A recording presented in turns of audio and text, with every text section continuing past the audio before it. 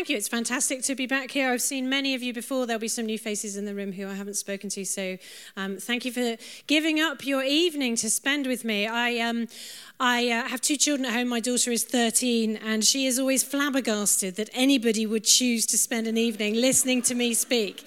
So I am starting to get increasingly tempted to take selfies with every audience that I speak to, just to prove to her that it really is true. But there you go. She has also recently learned the art of the podcast. So I now have to be increasingly careful. I think I've said here before about examples that I use that have her in them, because she charges me commission these days. And she has been known now to listen to things to count up how many stories about her I have told. So if you hear a disproportionate number of stories tonight that involve my son, who is 6 and still can't use the internet, you'll understand why. So I've got two children at home, 13-year-old and a 6-year-old, which is just it's very bad planning. On a bad day, we can have a teenage tantrum and a toddler tantrum at the same time, because apparently when you're 6, you still have those, which was news to me. But anyway, I am actually a medic by background. Those of you who haven't heard me speak before, I started out as a medic and then retrained as a psychologist. I actually now work mostly in my day job at a church just up the road in Hitchin, but I am the director of the Mind and Soul Foundation as well, which is an organisation just trying to get people talking more about mental and emotional health. But increasingly, as people are now talking loads about that stuff anyway, what we're passionate about is talking about wellness. How do we do this life thing well? The challenges of 21st century life, it's so full of energy and buzz and excitement. There's so many great things going on in this time in our culture now. But some of those things are also challenging. So we love to talk about how you do those things well, how we manage things well, to audiences of all ages, all kinds of different people from all kinds of different backgrounds. So this topic that we're talking on tonight is increasingly a really popular one, isn't it? Again, my 13-year-old came home not so long ago from school yet, so that's the first pound for her, and said, "Oh, we had the most boring class today." And I was like, "What was it on?" She said, "Oh, resilience." So I was like, "Oh, okay, great, that's what I'm speaking on next week." It's a popular topic, isn't it? We want to know how to be more resilient. The magic key to how do we somehow soar through all of life's challenges and come out hopefully still looking like all those people we see on Instagram, like perfectly polished, smiling and impressive. There is a reason for anyone who follows my Instagram account that you see very few photos of my home life. It's because it doesn't generally look like that. So as we're talking about resilience, really, we need to understand what that is, and resilience is loads of different things. It is about how to manage life's challenges, but if you look on this first picture, the reason that's there is because ultimately resilience is more than just managing challenges. It's something about our human ability for the toughest times and the things that we face that do push us to the limit, to also grow and develop something in us that's beautiful. Many of you will look back and think some of the toughest times you went through also were the times that you learned the most significant stuff. As I say to my daughter, that's her second pound. Actually, life isn't about taking the easiest path on everything, because almost anything that's worth doing will be challenging. It will trigger some difficult emotions. It will push you. It will stretch you. So resilience is about taking those moments and not just surviving them, but thriving through them so that you bring out something beautiful. It's about, if you see the next picture, it's about our adaptivity and our creativity in the face of a challenge or of adversity to find a way to manage that so that we're not affected by it in the long term, so that we can grow in spite of it. Because life is tough sometimes, isn't it? Life is challenging, it's complex.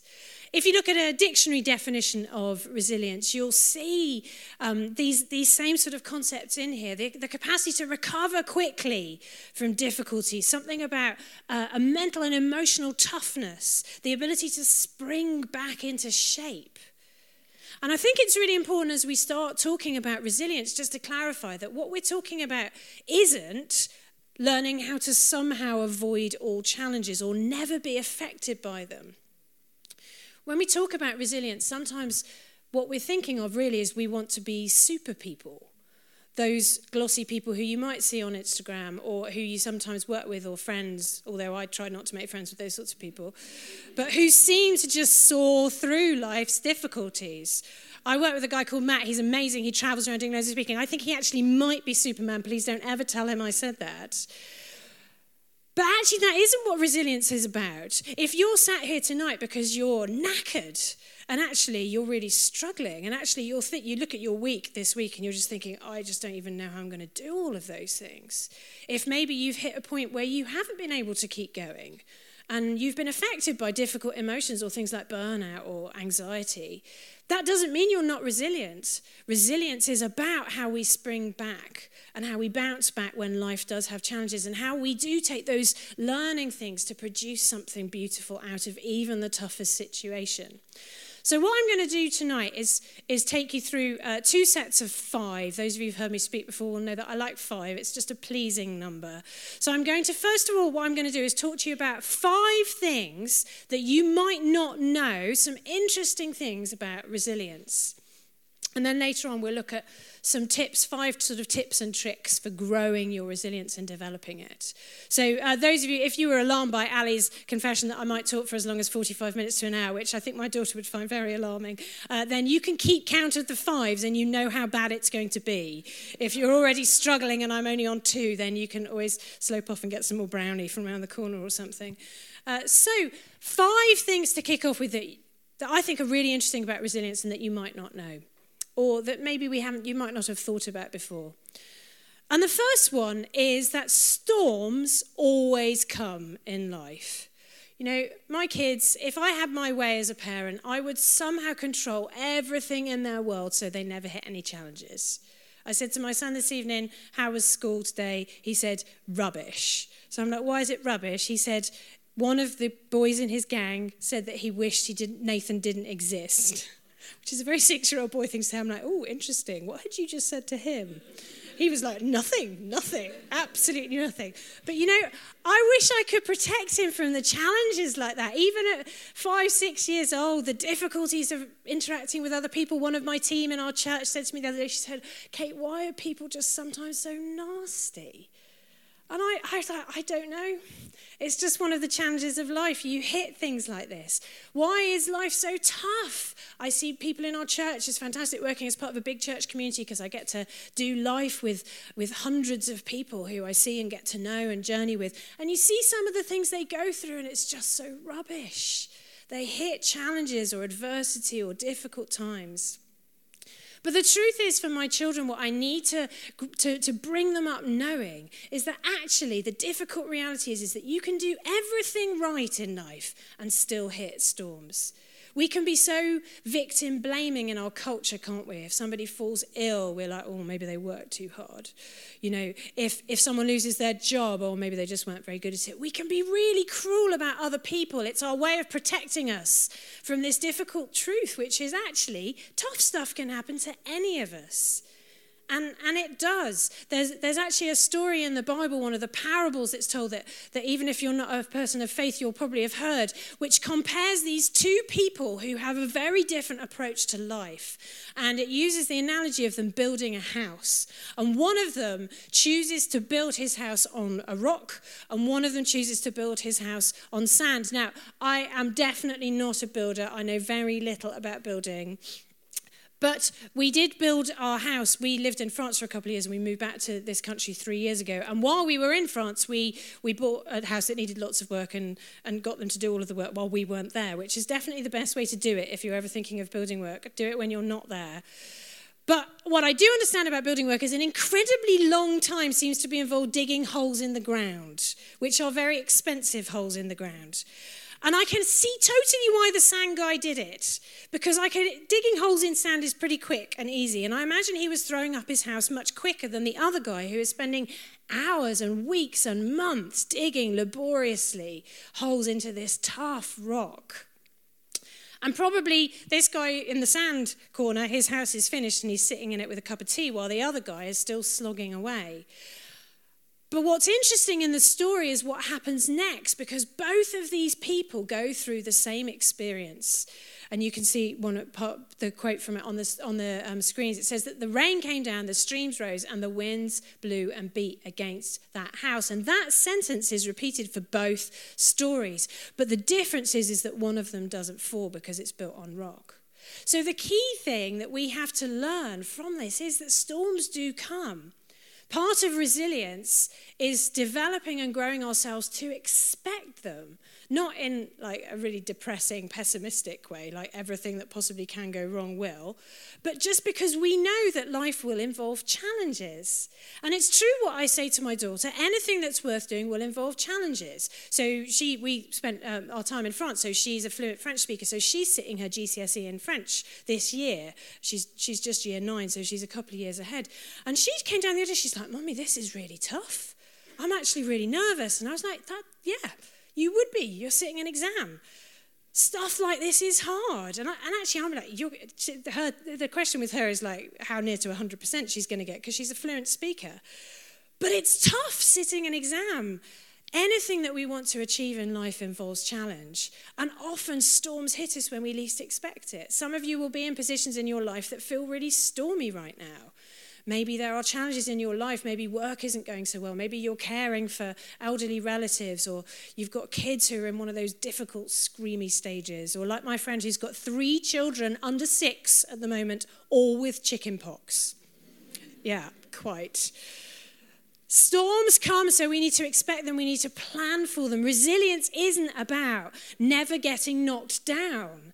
It's about what do you do when you've been knocked down? How do you pick yourself up? Nelson Mandela is famous for having said, "Do not judge me by my success. Judge me by how many times I fell down and got up again." And that's so true. If you think resilience is like, I must never make a mistake. So many of our teenagers now, that's their mantra. They're so terrified of making mistakes. But that's not what resilience is about. And also, if we think resilience is about the clean, tidy people with the perfect-looking lives who we see on Instagram, we've missed something vital. Some of the most resilient people I know, some of the most amazing people I know, are people who are struggling with chronic illness, who struggle to even leave the house. To get through each day is difficult. They're people who are in the most difficult family circumstances, who've had bereavements or who've had really difficult stuff hit them, and they're still getting their kids to school somehow, or they're still just keeping going. They're still managing to do the groceries and all those little things that can become so hard when life is difficult, when you're in the middle of a storm. So let's not think for a minute that resilience is about somehow avoiding all of those things. Let's always cheer on the people who are doing an amazing job in difficult circumstances. And let's think about, what do we do when we hit those things? How do we get through them better? Number 2 in my 5 interesting things about resilience, therefore, is a tricky one. And it is this, that pain actually matters. Again, if I could somehow do something to protect my 2 children from ever experiencing any pain, I would do it. My daughter did for some time, she doesn't anymore, which you'll understand why in a minute, she did competitive trampolining, which is quite interesting as a parent. You stand watching them and they're flying through the air. And thankfully, at a time when I wasn't watching her, which probably makes me a very unsympathetic parent, she fell badly out of a thing and she broke her arm. She did a really good job of it. It was very S-shaped. But she was in such pain, and there's nothing I can do to stop that, because sometimes we have hard knocks in life and it hurts, and we have to heal and get better. And actually, pain really matters. Again, it would be so easy to think that what resilience is about is somehow stopping ourselves from experiencing pain. Nobody likes to be vulnerable. So I would love it. I don't like to be vulnerable at all. I would love it if the solution to resilience was that I could somehow protect myself so I never had to experience risk or pain, emotional or physical. But actually, pain is really important. Let me tell you about these guys on the next picture. This is a photo of 2 guys called Steve and Chris Peat. Now, they're not this age anymore. This is an old photo. And these are 2 guys who've become incredibly interesting in the research world, because Chris and Steve have a genetic mutation of a gene called the SCN9A gene. And in case you don't know the exact purpose of every named gene, I will tell you that the SCN9A gene is the one that controls whether we experience physical pain or not. So these guys don't experience any physical pain. They never experience any pain. Imagine that. No toothache. You never get that creaky back feeling. Never get a headache. How awesome would that be? That would be amazing, right? Well, no. Because, of course, their story is one of actually a lifetime of struggles. There are some amazing and quite alarming stories that one of them, actually, he tells the story of how he did break his arm and he didn't notice until someone pointed out that the bone was sticking out of his arm because he doesn't feel pain. So he didn't notice. And actually what we see for people who have this condition, they're not the only ones. It's really rare, but they're not the only ones. But is that without pain, people struggle terribly to protect themselves. They can't moderate their behavior to make sure that they don't experience the bad consequences. And the tragedy of this story is that Chris, one of the brothers in this photo, is still alive and still in research, but his brother actually passed away. And the reason that his brother died was actually because in the end he took his own life, because the physical consequences of all the injuries that he'd had were just too much. And he couldn't cope with it. He couldn't manage it. We need pain to be resilient. In a really weird way, pain, this thing that we instinctively so want to protect ourselves for, is actually utterly vital for resilience, to protect us from things, to help us to learn. Pain, and particularly those difficult emotions that we've talked about before at some of these evenings, it's a crucial part of the way that your mind works. So emotional pain is not something that you can eradicate somehow as part of being a resilient person. It's actually crucial. You might wish you could literally take off your own head and somehow escape your emotions when things are difficult. But actually that's not what resilience is about. So what it is about is learning, how do we manage those difficult emotions? So for my daughter with her exams coming up, I cannot stop her from being nervous. I actually don't want her to. She needs to concentrate in that exam. She should probably do some studying. So actually anxiety is quite a good thing for her. But what I do need to teach her to do is, how do you hold anxiety? How do you manage it? In the moments where, because you're tired or feeling vulnerable or low or whatever, it peaks and spikes. How do you manage that? How do you drop your anxiety level? How do you manage stress? Things like that. How do we hold emotions like that without becoming terrified of them? One of the things when I talk to school headmistresses, headmasters, that I hear again and again and again is that what they see in young people is a total lack of resilience, to a degree that they can't tolerate even the slightest challenge because they become so anxious and they panic. So even just the everyday tests, and I hear it from my daughter, the kids who are running out of class crying. And she's like, are you kidding me? She grew up in France. They're pretty tough in France.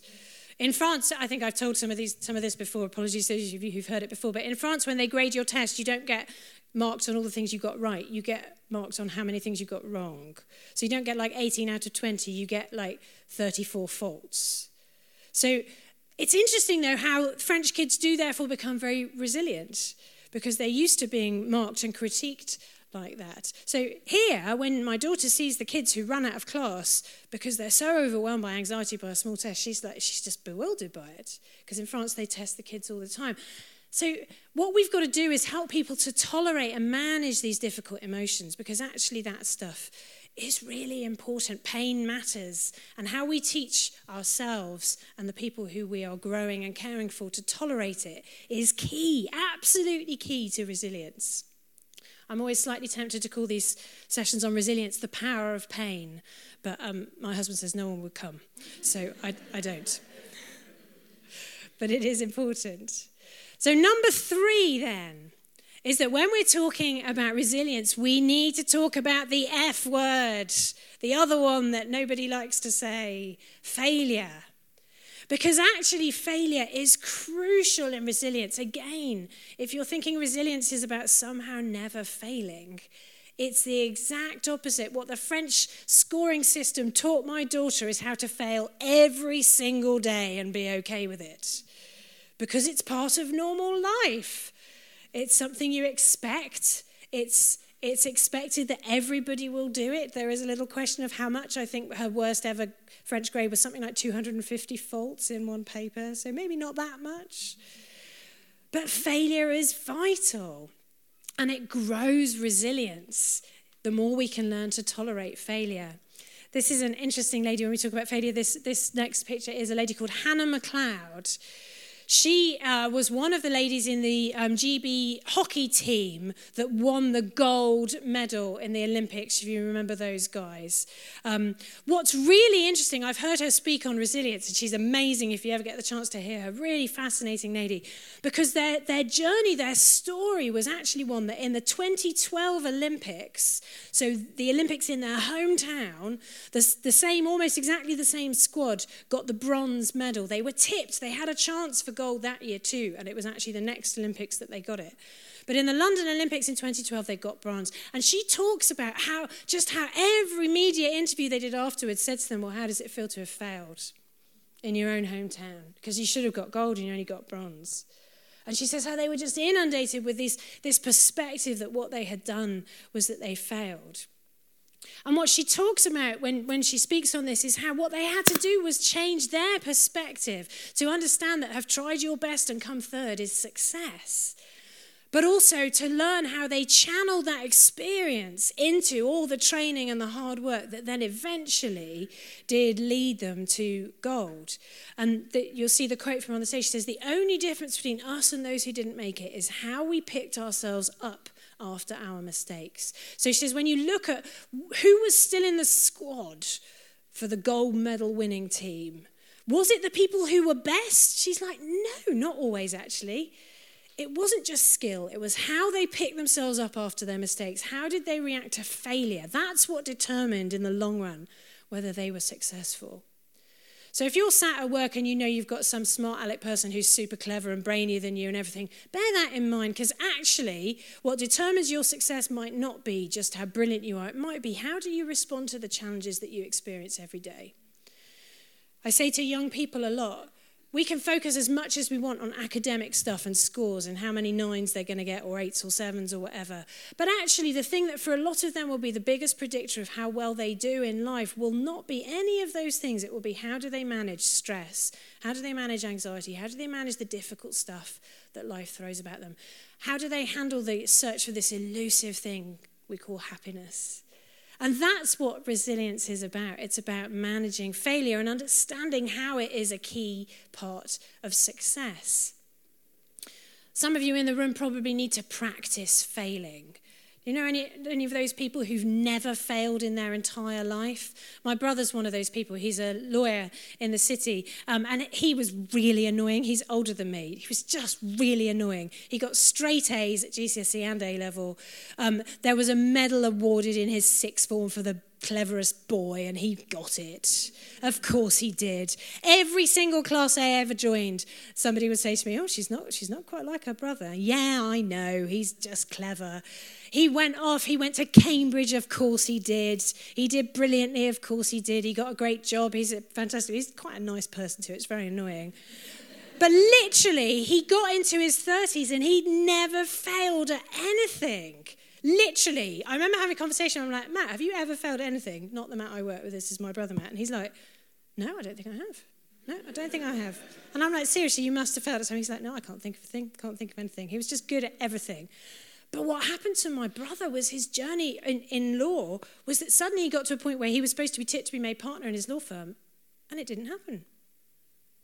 And so he thought, okay, that's fine, nobody panic. He worked extra hard. He pulled in even more long hours, more late nights. He went through the whole exhausting process again the next year, and it didn't happen. They passed him over twice.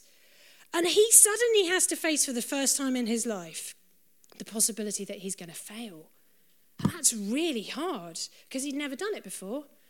I kind of like the French system that you're so used to failing that that's okay because everything about who you are isn't built on the fact that you never fail. So some of you need to practice failing. When I work with people who are like my brother, because you come across them sometimes, I will say, what have you failed at? And if they say nothing, I'm like, right, we need to find you something you're no good at. I find things like ice skating is very good. Bowling is very good. Quite a lot of really brilliant people are really rubbish at bowling. So I think it's a very therapeutic activity for them to do, especially if you can get beaten by your teenager, because that's a really good failing practice. So some of you might need to go out and practice failing, because actually we live in a culture where we see a model of life that isn't realistic. My daughter, because she's just turned 13, she's suddenly on social media. Watch out, she's out there. She follows my Instagram. I have to be careful. She has actually a much better Instagram than me, which is quite alarming.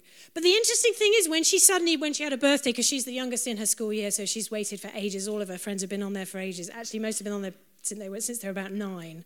But there you go. So she sat down with me and let's have a look at your Instagram. And she's showing me all her friends' Instagram accounts. And I'm like, flip, they're amazing. They're like those things you see of like models, the photos. They've got these amazing shots with beautiful lighting, mostly of them doing the splits or amazing dance moves. Or I'm like, these are your friends? She's like, yeah. And I'm like, wow, these are amazing. I'm like, show me some more. And we're looking at the photos because I love photography. And she's showing me more. She's like, oh yeah, this is so-and-so, this is so-and-so. And then suddenly it starts to get really poignant. Because I realised that one of these kids she's doing is actually the kid who I know quite well. She's an amazing girl. But actually I know struggles really badly with depression. And then one of the other ones she's showing me, and I know that's the kid who has such bad anxiety that she struggles to go to school a lot of days. And suddenly I'm feeling really choked by this, and she's still like, oh, look at this photo, because I'm thinking, these kids are amazing. Look at these photos. But the thing is, they're judging themselves against something that's just not real. And so they feel rubbish. None of my photos look like any of those things. None of my life looks like any of those things, believe me. But they feel like they're not hitting it. Because we're in this culture where you're supposed to be super person. You're supposed to have everything and it's supposed to be perfect. You're supposed to have the most amazing job, the perfect house, the perfect car, the perfect children, but also be really good at social action and only drink that milk stuff that isn't actually milk. And probably be a vegan. And you probably shouldn't have alcohol this month, or maybe that was last month. Or maybe you're supposed to be growing a beard, guys, not ladies, it's just generally not good. But do you know what I mean? There's always pressure. You're supposed to be doing something, otherwise you're not good enough. And actually, maybe we need to recognize that actually being a failure against those things is totally normal. Maybe some of us feel like we're not resilient because we're measuring ourselves against something that's just not realistic. Real life is messy, it's difficult, it's challenging, and it involves failure. My favorite quote about failure, which my daughter says is really annoying and I must stop saying it, is the Winston Churchill one. Success is the ability to go from failure to failure without any loss of enthusiasm. I love that. He had such a good way with words, that guy. So we need to change our definition of success here and recognize that failing might be really important. We need to recognize that life will always involve challenges. I love this next picture. This is some guy doing one of those Tough Mudder courses. I'm not going to ask if any of you have done them. That's another one of those crazy things. It used to be if you wanted to get fit, you could just like jog once around the block. Now everybody's like, oh, are you doing a triathlon? No. Are you going to do a Tough Mudder? No. I like to bike, and I still get off and walk up the hills, and I'm pleased with that because it shows that I understand the importance that failing is okay. I cycle because I enjoy it, not because I want to do some triathlon or cycle from London to Paris in 24 hours or whatever crazy thing it is. There will always be challenges. You will not, if you take up running, some of you probably already do. Some of you might be those people on Instagram who look amazing in the kit and saunter past looking impressive. Believe me, when I've been on a bike ride, I do not look like that. I'm sweaty and my hair's sticking out and it's crazy. But that's real life. There will always be challenges that you hit them. And it's not about looking perfect or somehow looking like there haven't been any. It's about just getting through. And that's what resilience is about. Okay, number 4 in resilience is a really interesting one, and it's about how much you care. Some of you will have heard me talk about this before when we talk about stress. And the way that we care for other people is really significant when it comes to resilience. And it's to do with these, you've got a picture here of some of the neurons in your brain and something called mirror neurons. And mirror neurons are cells and systems within your brain that fire, not when you're experiencing something, but they fire when you are sharing an experience with somebody else. So when you're sat watching the tennis or the football or whatever, your mirror neurons are firing just as though you were Andy Murray or Serena Williams or whatever it is. That's kind of why we like to watch it. There's something really interesting going on in your brain. But the interesting thing about mirror neurons is how they're implicated in empathy. So when you're sitting down with someone who's going through a really rubbish time and they're desperately upset or they're experiencing pain or whatever it is, you are not just sympathizing with them in some kind of theoretical way. Mirror neurons tell us that your brain is firing in some way almost as though you were actually experiencing it yourself. And that's increased the closer you are to that person. So those of us in the room who've had our own children and they've been ill or in pain, you would do anything to swap places. It would be easier to experience that pain yourself than watch your child go through it. And that's mirror neurons firing off. It's empathy. And how empathetic we are is on a continuum, so people vary, don't they? There's always slightly uneasy laughter when I start talking about that. Some people are incredibly instinctively empathetic.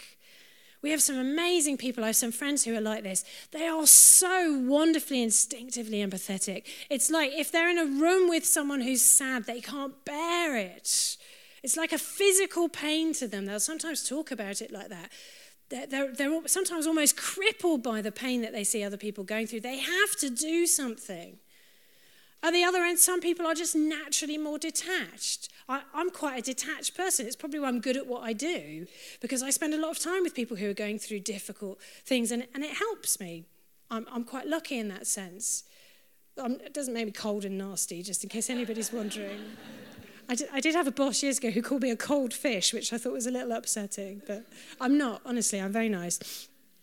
What's interesting about empathy, though, and with so many things when it comes to resilience, is about understanding what would your weak point be? What's likely to be your Achilles heel? Many of those incredibly instinctively empathetic people, not pathetic, empathetic, are drawn to careers and professions where they are caring for people, which is amazing.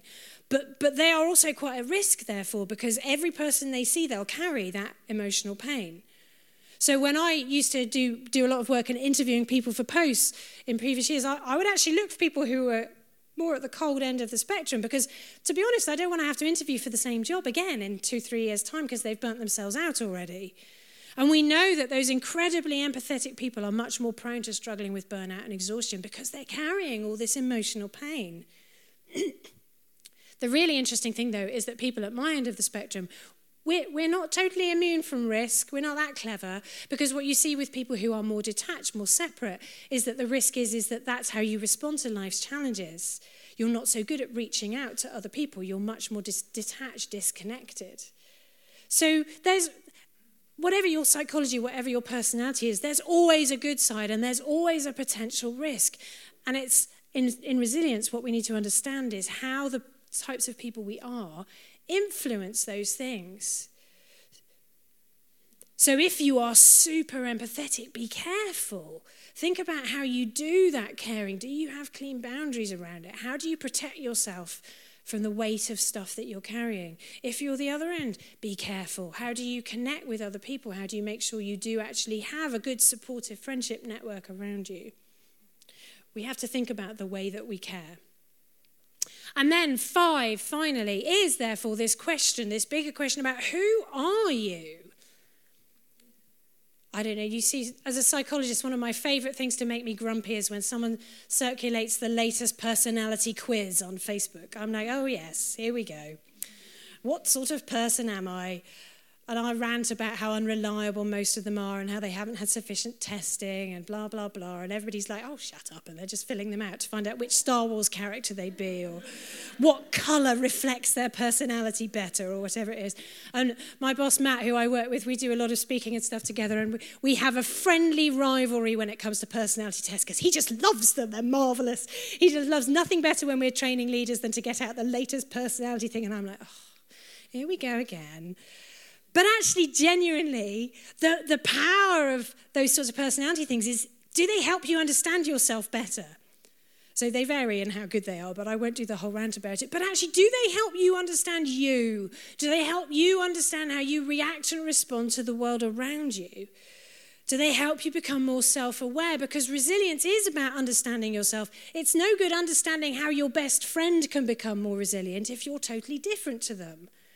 And some people I speak to, they say, well, I've tried relaxation classes and I've tried hot bars and I've tried all this stuff and it's not helping manage my stress. And I'm like, no, because that's not your thing. Maybe it works for the friend who suggested it to you, but maybe you're just a different type of person. I would say when I speak on stress, my husband, if he's stressed out and I put him in a hot bath, he just lies there thinking about all the things he wishes he was doing. It doesn't help him at all. He gets very stressed. So we have to understand ourselves so that we can care for ourselves and nurture ourselves when you're going through difficult stuff. Your job is not to beat yourself up with it. It is to self-nurture well. Again, parents in the room, what's one of our biggest challenges as we are growing our children, and particularly our teenagers? We can't protect them from rubbish, but we can help them learn how to manage it. How do you look after yourself when you've had a rubbish day? When you did do really badly on the test, or the friend did tell you that they wished you didn't exist, or whatever it is, how do you manage that? What do you do when you've had a rubbish day? And is that the sort of lesson that you'd want your teenager to learn from you? And sometimes the best thing we can do for ourselves in resilience is almost stepping out of ourselves and thinking, well, if this were a friend, what would I advise them to do? Because sometimes we give much better advice to everybody else than we give to ourselves.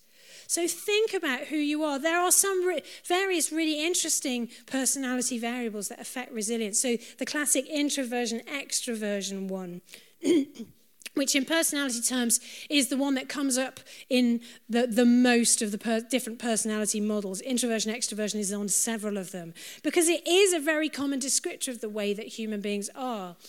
And it's to do with kind of like what's your base level of activation in your brain. So psychologists, we talk about arousal, but we don't mean the exciting kind. I would definitely say that to my husband. Don't get excited. I'm just talking about how active your brain is. And the idea is that introverts and extroverts have a different baseline of arousal. So extroverts have quite a low baseline.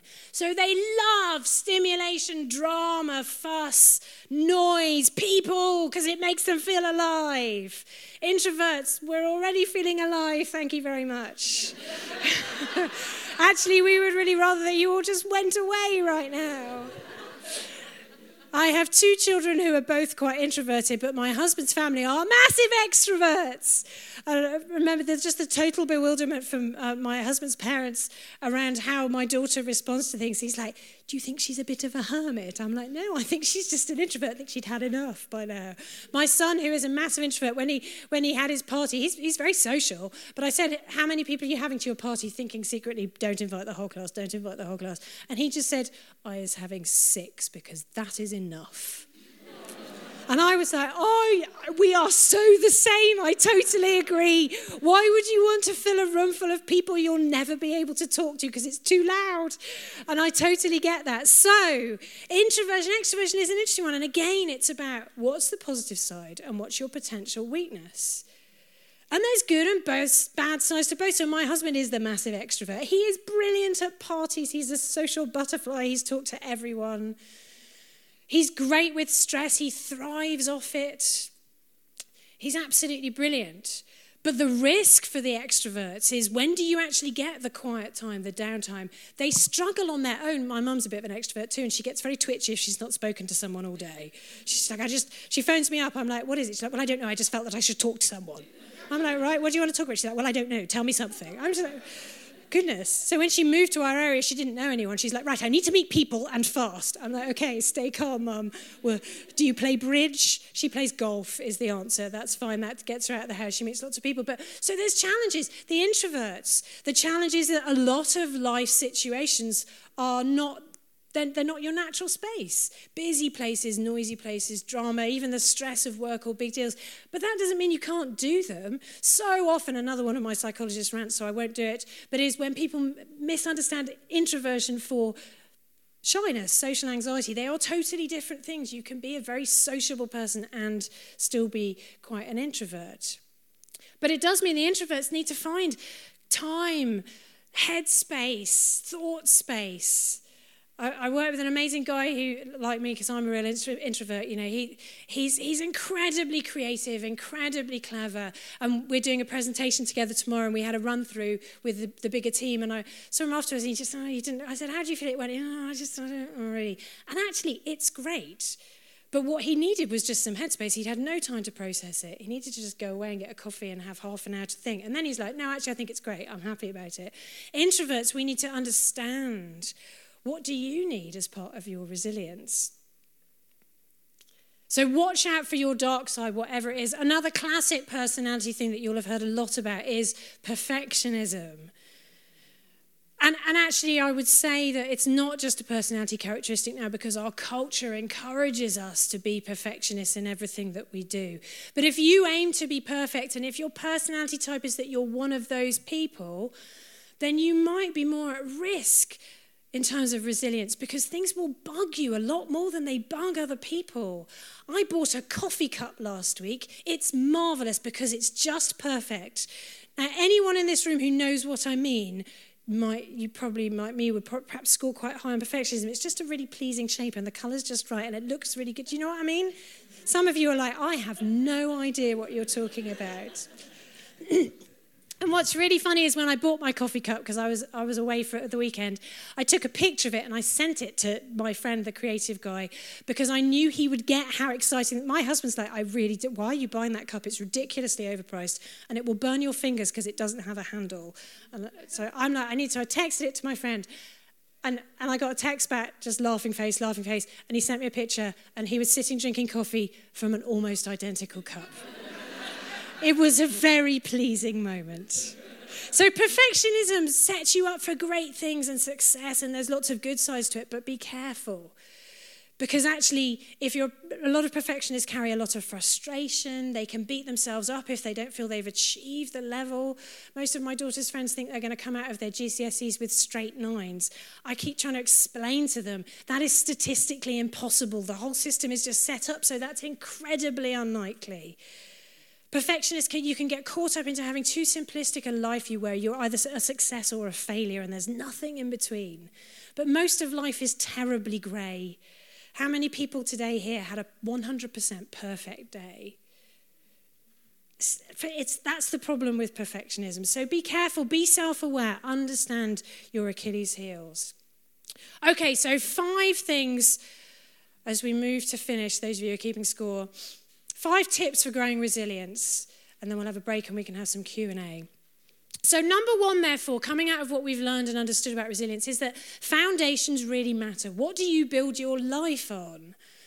What's the stuff that you understand to be important that you teach your children to be important? And particularly key things about the core needs that we have as human beings to understand the really important things about us. What do you build your life on? So, for example, one of the most common problems with perfectionism isn't perfectionism in itself. It is, do you build your self-esteem and your self-worth on it? So people who are perfectionists, who often are therefore high achievers, a bit like my brother actually, it's so easy as you grow up that part of your self-identity becomes, I am the person who always succeeds in everything. And what that means is that when you do fail, apart from the fact that it's a shock because you've never had it happen before, it also it knocks out in the most basic way something really important about what you understood about yourself, your self-identity, your self-worth, your value. So build your life on things that are solid. Things like, where do you get your sense of value from? That you are a valuable human being. It isn't because you're clever or you've achieved great things or because your Instagram account is just amazing and you have thousands of followers. You're valuable just because you're a unique human being. There is nobody else exactly the same as you. People old enough in the room, remember the Chesney Hawkes song? Yeah? Oh, somebody's singing. I like that. Okay, good. No one can do the job of being you as well as you can. I've misquoted it. Go and look it up on Spotify later. You'll love it. One of my favourite things to do as a parent is to torment my daughter by making her listen to 80s and 90s music. It's like physical pain. She can't stand it. Anyway, so you're valuable because you're unique. Know that you're loved. But we value the friendships and the relationships that we have where we're accepted and valued. But to do that, we have to make ourselves vulnerable enough. We have to be able to give out enough to other people that we let them love us. And that's hard to do sometimes in our culture, in our society today. We know that isolation is a huge problem. Do you have people who you know that even on your most rubbish day where you've really messed up, that they still think you're amazing? That's valuable stuff. Do you know your significance in the world? Not because you've pulled off something amazing or the last report you wrote was brilliant or because your kids are perfect, But just because you're significant, because the world wouldn't be as good a place without you in it. If I replaced you tomorrow with a robot that could mimic exactly you, but just wasn't you, would your nearest and dearest say that was okay? No, of course they wouldn't, because it wouldn't be you. You matter, you're significant. So we build our lives on those things, not the perfectionism, not the flimsy things. If you build your whole life on the fact you're beautiful because you're lucky enough to be really beautiful, great. But what happens when you get old? Because we don't all stay looking the same forever. Ladies in the room, it's all fine till you have children, and then it's just a disaster after that. So there are things that our world tells us that we should build our life on that are flimsy, that are risky. It's like building a house of cards. Never mind a storm, one puff of wind and the whole thing could come down. So be careful what you build your life on. Number 2 is that we have to understand that our emotions are not always telling us the truth. So the job of your emotions is to warn you that significant stuff might be happening. They don't always get it right. So when my daughter feels really anxious about her French exam, the honest truth is the last practice paper she did, she got 100%. She does not actually need to feel anxious. Like I said, I'm glad she did. If you're listening to this, Leah, you should feel a little bit anxious. Please keep studying. If she takes that emotion and says, well, because I'm feeling anxious, I'm definitely going to fail, she's misinterpreted. The emotion is telling her it's important that it matters to her. And that's a good thing. Emotions are there for a reason, but they're not supposed to be truth. If we treat them as their truth, we've promoted them to a position beyond where they were ever supposed to be. One of the biggest lies that your emotions can ever tell you is that you're not in control of them. And actually, emotions can feel out of control and they can feel really scary, but we can learn to control them. And when things are really tough and our emotions are firing off all over the place, that can be incredibly frightening because it feels like you're out of control. But things will settle, and with good support and with sometimes some therapy or some medical intervention, you can get back in control of those things. Things will calm down. The power and the force of your emotions can feel frightening, but it doesn't mean that you're not in control. So remember, those of you who've heard me talk before, you'll recognize the diagram on the screen here that I like to talk about emotions. It's a bit like striking a match. They are your brain's way of grabbing your attention when something significant might be going on, and then setting off this coordinated combination of responses physiologically, physically, cognitively, to put you in the best possible place to react if you need to. So you'll have heard of the fight or flight response. Do you need to fight something? Do you need to run away? But sometimes they go off too often. I say that emotions, particularly anxiety, but emotions in general are like smoke alarms that you have in your house. But I bet the reason most of us in the room, hopefully all of us, that your smoke alarm went off last wasn't because your house was burning down. Sometimes they go off too frequently. They go off every time you put the grill on or just because someone's making toast. And sometimes with our emotions, what we need to do is recognize that they're firing off more than they need to, that they've become hyper-reactive because we're in a time of stress or difficulty, or we've experienced something like a bereavement that puts your brain on red alert because everything has changed. And that means that for a period of time, your emotions are much more easily triggered. So we need to know they're not always truth and understand how to manage them. So you may feel guilty, but you might not be. You may feel stupid, but that doesn't mean that you are. Separate the two things in your mind. And we just catch yourselves when you say it. When you're saying, I am such an idiot, I feel like such an idiot. Doesn't mean I am. It's a very subtle difference, but it's an important one. Number 3, therefore, is that our instincts when we manage those difficult emotions are not always helpful. Sometimes in the moments in life where we most need to be calm and controlled, our emotions let us down. I remember many years ago, my father had to get my grandmother back on the train to Swansea. We were living in Cheshire at the time. And my mum and I were out, so she said to my dad, she's like, right, Brian, that was my dad's name. She's like, Brian, you need to get my mother on the train. It's very simple. You take her down to Crewe Station, you put her on the train, it's all fine. No problem. We've been out for our day. We get back from our day out, and my dad is literally dancing on the end of the drive. He stood out in the rain. He's like this, like, and he didn't even let us get on the drive. He's like running over and he's tapping at the window. My mother's like winding the window down because it was a long time ago, so old car. Winding the window down. She's like, what are you doing? He's like, I've lost your mother. She's like, what? He's like, I've lost your mother. He's like, what do you mean you've lost my mother? He said, I put her on the wrong train. So she's like, oh, you idiot. Well, what did you do? He's like, nothing. She's like, well, when was this? He's like, well, it was about 3 hours ago. She's like, well, what do you mean you've done nothing? Where was it going? He's like, I don't know. So what he'd done is he thought they were going to miss the train, and he was in such a rush and in a panic. He'd sort of thrust my then 80-year-old grandmother onto the train with her bags, put them on, thrown himself off the train, waved it off, and then the Swansea train came into the station. And he's so filled with horror that he just went home and presumably danced on the end of the drive for 3 hours until we came home. There's a happy ending. Because the train guards were amazing and managed to work out which train she was likely to be on and went up and down the train until they found her. And then, actually, it was a long time ago, but they were amazing. They took her off the train and they put her on the right train and made sure she got home. Anyway, sometimes when you most need to think calmly, your emotions, they lead you to act in ways that aren't so helpful. So anxiety is a classic one. You need to think coolly and calmly, and actually you're just freaking out. When we're anxious, we run away, we avoid things, and actually we think that's going to make it better, but it makes us more frightened in the long run. It blows the anxiety up into a big deal. If you're interested in anxiety, there's a talk that I've done for one of these evenings on anxiety. See if you can get hold of it, because I talk about that in lots more detail. Everything is scary when you're running away from it. Some of you tonight, the one step that you need to do to be more resilient is turn around and face the thing that's scaring you, because it probably isn't as scary as it feels once you face up to it. Instincts that tell us to hide, to isolate. We've just got new kittens, so I had to get a kitten picture in.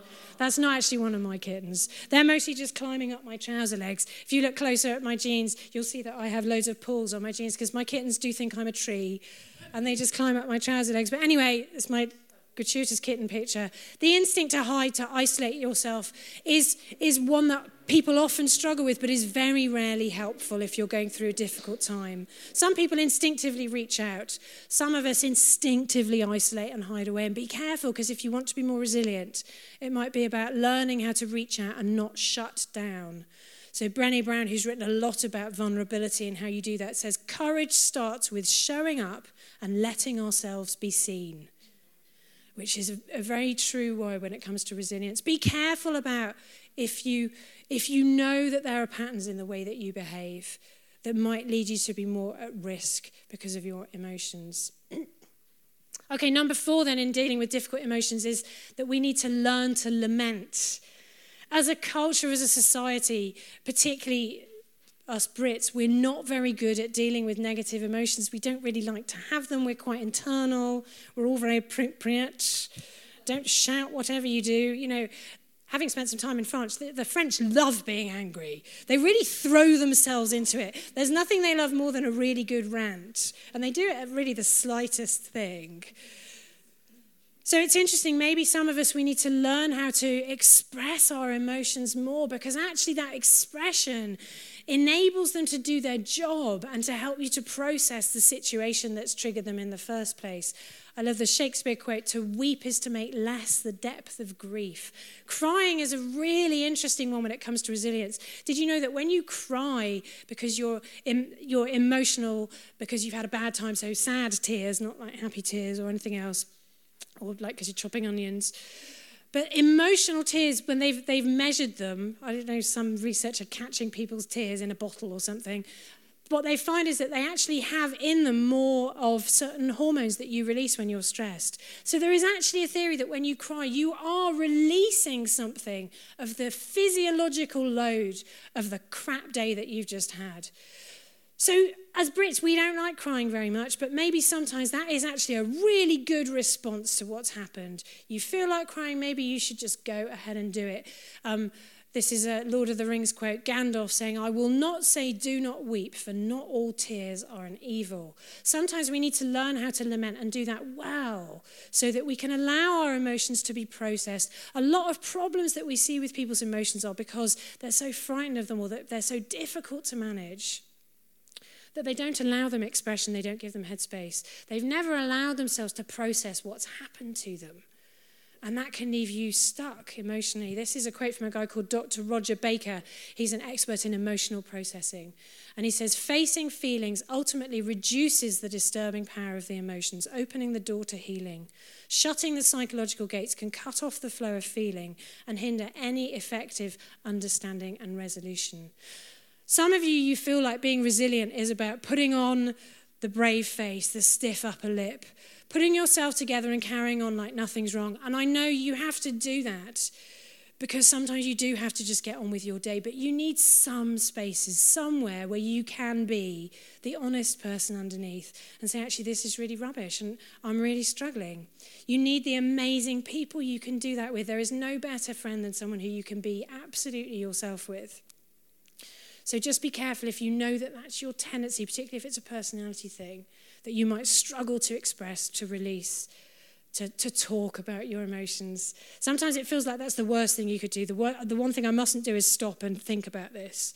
But actually, maybe you need a safe space to do that in a good way with someone who will hold it with you, because that can be what resilience is about. Okay, and number 5, therefore, is we need to learn to relax, to chill out, as my daughter would say. Chill out, mummy. And actually, it's really interesting just how important our periods of relaxation are in our resilience. Because actually what we learn is that relaxation and rest actually help us to manage more, to grow our capacity. The better you get at resting and relaxing, the more you can push the limits in what you're taking on. So it's literally like you're weightlifting. You're learning how to lift heavier stuff. But actually the way you learn to do it is not in the moments that you're lifting the heavy stuff. It's in the moments you're doing nothing. It's in the rest periods. So you can grow your capacity. And resilience in terms of relaxation is about 2 things. It's about long-term, how do you relax? So particularly if life is throwing difficult stuff at you, what are your regular rhythms, your routines? What's your pattern of living that helps you with relaxation? But it's also about in the moment, how do you deal with what's just happened? How do you recover? So you've just had a really stressful work meeting. What do you do? Do you go back to your desk and just carry on with your day? Or do you just go for a quick walk down the road to get a coffee and walk back? And something as small as that could be the thing that makes a difference between your being able to be resilient or not. And I often say to people, particularly the perfectionists, you know what? It's not the big things that will kill you emotionally. It's the little things that you put the pressure on yourself for. It's thinking, well, maybe I could also do this one small extra thing. Or actually, I must just get on with that email. Do you know what? Take a break. Sometimes 5 minutes outside in the fresh air will transform your resilience. And building those sorts of things into your life is incredibly important. We have to understand that where stress is concerned, if you think of a 0 to 10 scale, your stress level is on the same physiological system as emotions like anxiety and anger. So if your baseline is already at 8, then something that would push you 1 step up on that thing pushes you immediately into the red zone. And you'll find then that your emotions start to become triggered much more easily, that you struggle to manage them, that you're reacting and doing things that aren't helpful. You're going to make things a lot worse. And so resilience sometimes is about dropping the overall baseline. So many people say to me, I am so busy, I'm so stressed out. There's absolutely no way I can stop. They say, no, I've got to care for my daughter who's got additional needs, or my mum who's not well, or whatever it was. I've got this job. And I'm like, no, that's why you must rest. Because the daughter with additional needs, or the mum, or the job, or whatever is still going to be there tomorrow, but you're going to be knackered. So actually, the times in your week when you do nothing might be the most important times in terms of resilience, because they enable you to keep going.